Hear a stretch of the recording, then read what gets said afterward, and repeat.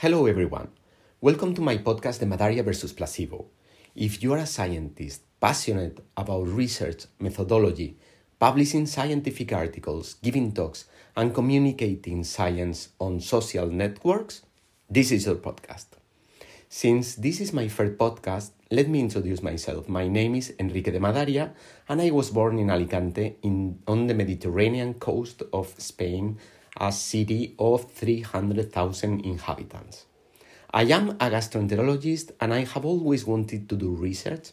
When I started, there was hardly any clinical research in my city and I had very few resources, but little by little, over 2 decades, I have been learning by trial and error. First, the basics of the academic world, doing research, writing scientific articles, communicating the results of my studies, reviewing articles, using social networks to disseminate science, etc. Each time I advanced, until I became known in my field, the study of pancreatic diseases. I have published articles in journals such as the New England Journal of Medicine, or in Lancet Gastroenterology and Hepatology, or Nature Reviews in Gastroenterology and Hepatology. I have participated in lectures in many cities and countries and given conferences and courses in institutions such as Harvard Medical School, Mayo Clinic, or Johns Hopkins. It has all been a lot of fun and I have learned a lot. The aim of this podcast is to tell you what I have learned in 2 decades of dedicating myself to science. It doesn't matter if your field of research is not medicine or biology, the rules that govern the academic world are basically the same. This is the audio version of my blog on Substack. You can read it in your email or listen to me. Today's topic is crucial. Who to think about when writing a scientific paper? We will talk about the Trinity. Just imagine it's 5:25 a.m. You wake up early because you need to concentrate. You want to start writing the scientific paper for your study, the Virsum clinical trial. It took you weeks to design it, months to get a grant, years to collect data, and months to clean the database and analyze it. You open a Word page, it's blank. You look at the empty page and it looks back at you. At that moment, you ask yourself, somewhat nervously, who will read my article? Will it be successful? In 2022, more than 5 million scholarly articles were published, including short studies, reviews, and conference proceedings. You want your contribution published and reach the scientific community, but you move on a highly competitive world. To do this, you must write your article with the Trinity in mind. 3 types of people who will evaluate your article: editor, reviewer, and reader. Each member of the Trinity has different desires, determinants, and fears. You cannot write your article without understanding all 3, without considering their views and passions. If your article appeals to all of them, it will succeed. Each member of the Trinity has different desires, determinants, and fears. You cannot write your article without understanding all 3, without considering their views and passions. If your article appeals to all of them, it will succeed. You will not have achieved your goals if you fail in only one. The editor. What they want. The editors want articles that will grow their journal. If we simplify it as much as possible, they look for articles that will have many citations. They evaluate whether the research question is interesting, whether the methodology of your study is robust, whether the article is well structured and reasonably well written, and whether it provides relevant new information. Conditioning factors. The editor is often not an expert in the particular field the article is about. He or she must decide whether your article will be evaluated by the reviewers or rejected outright, either because it is not of sufficient quality for their journal, because it is not a relevant topic, does not have a robust methodology, is not well structured, or does not provide novelty to previous articles. The editors are professionals with experience in the publishing world and are highly motivated in their work, which occupies a large part of their time. Fears. An editor's greatest fear is not selecting articles that will not be cited, but publishing studies in which there has been scientific misconduct. For example, fabrication of data, falsification of images, ethical problems with patients, or plagiarism. Of course, do not do these things, my friends.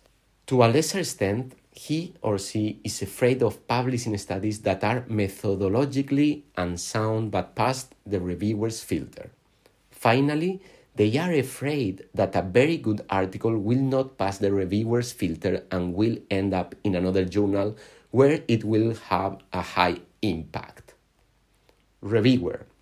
What they want. Reviewers are usually scientists who have been chosen because they are experts in the field that the article to be reviewed is about.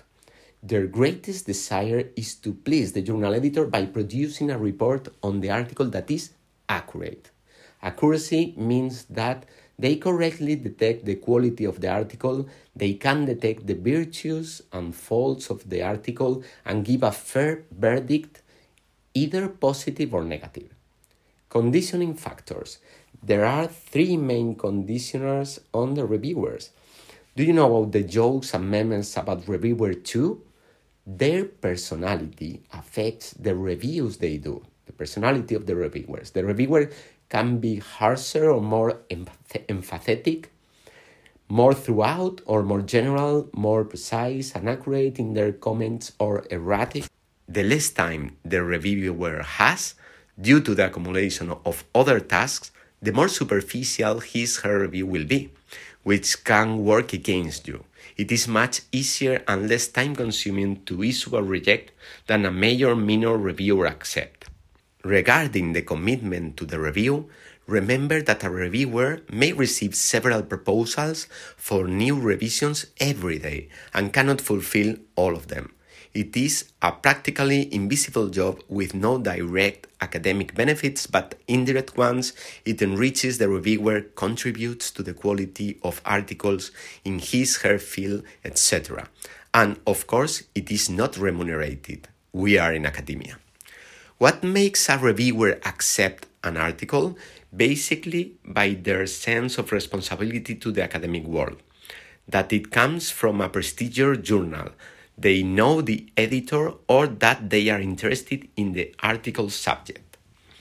In very specific fields of science, it is likely that the reviewer and the author know each other and have a good or bad personal relationship. Unfortunately, this may influence the reviewer. It may also be the case that the statements in the article contradict the reviewer's line of research. Finally, they may be proud and take offense if you do not consider the recommendations, which can have severe consequences if you write your response to the reviewers in a very direct manner and lack the most basic social skills. Fears. The biggest fear, at least for me as a reviewer, is false positives, accepting an article with serious shortcomings and negatives, not accepting a good article. The reviewer may not know the statistical techniques used and consider them valid when they make no sense. It is also scary to do a superficial review due to lack of time and not seeing essential flaws. A review implies a responsibility. Reader. Often, we only think of the other 2 members of the Trinity, the editor and the reviewer, as they are the ones who decide if your article is published. Still, it should be the reader, the scientific community, the real target of your article. The impact of the reader is measured in citations to your article, downloads from the journal's website, and how much it has been shared on social networks, and most importantly, whether it changes how things are done in your field. What they want. They want an answer to the same questions you ask yourself when designing your study. They love practical, valuable solutions to solve tangible problems for them in their field. They also want to learn about specific fields, your field. Conditioning factors. The reader does not have enough time to read all the interesting published articles. They will scan the title of your article, and if it is attractive to them, they will read the abstract. That is already a great triumph. Some will read the full article, but not so many. Fears. The reader's only fear about your article is that it will be a waste of time. They have no responsibilities regarding your work, and like the editor and reviewer, they must invest time reading it. Readers are impatient and capricious, so you must seduce them with an entertaining article. With all this, how to take into account the Trinity in writing? Invest a lot of effort in the title and abstract. It is very important for the editor and the reader. It is your presentation card. It will be critical for them to read the whole article. Make an introduction that makes it clear that your question is relevant and your study therefore pertinent. Structure well the argumentative thread of your article without zigzagging, giving a clear and simple but precise idea of your objectives, methodology, and results. Provide citations if you use unconventional statistical methods to show that your methodology is solid. Write clear, orderly, easy to understand results. Rely on supplementary material for data that are too granular, boring, or collateral. Make it clear in your discussion how novel your findings are and how they impact your field. In responding to reviewers, be extremely polite.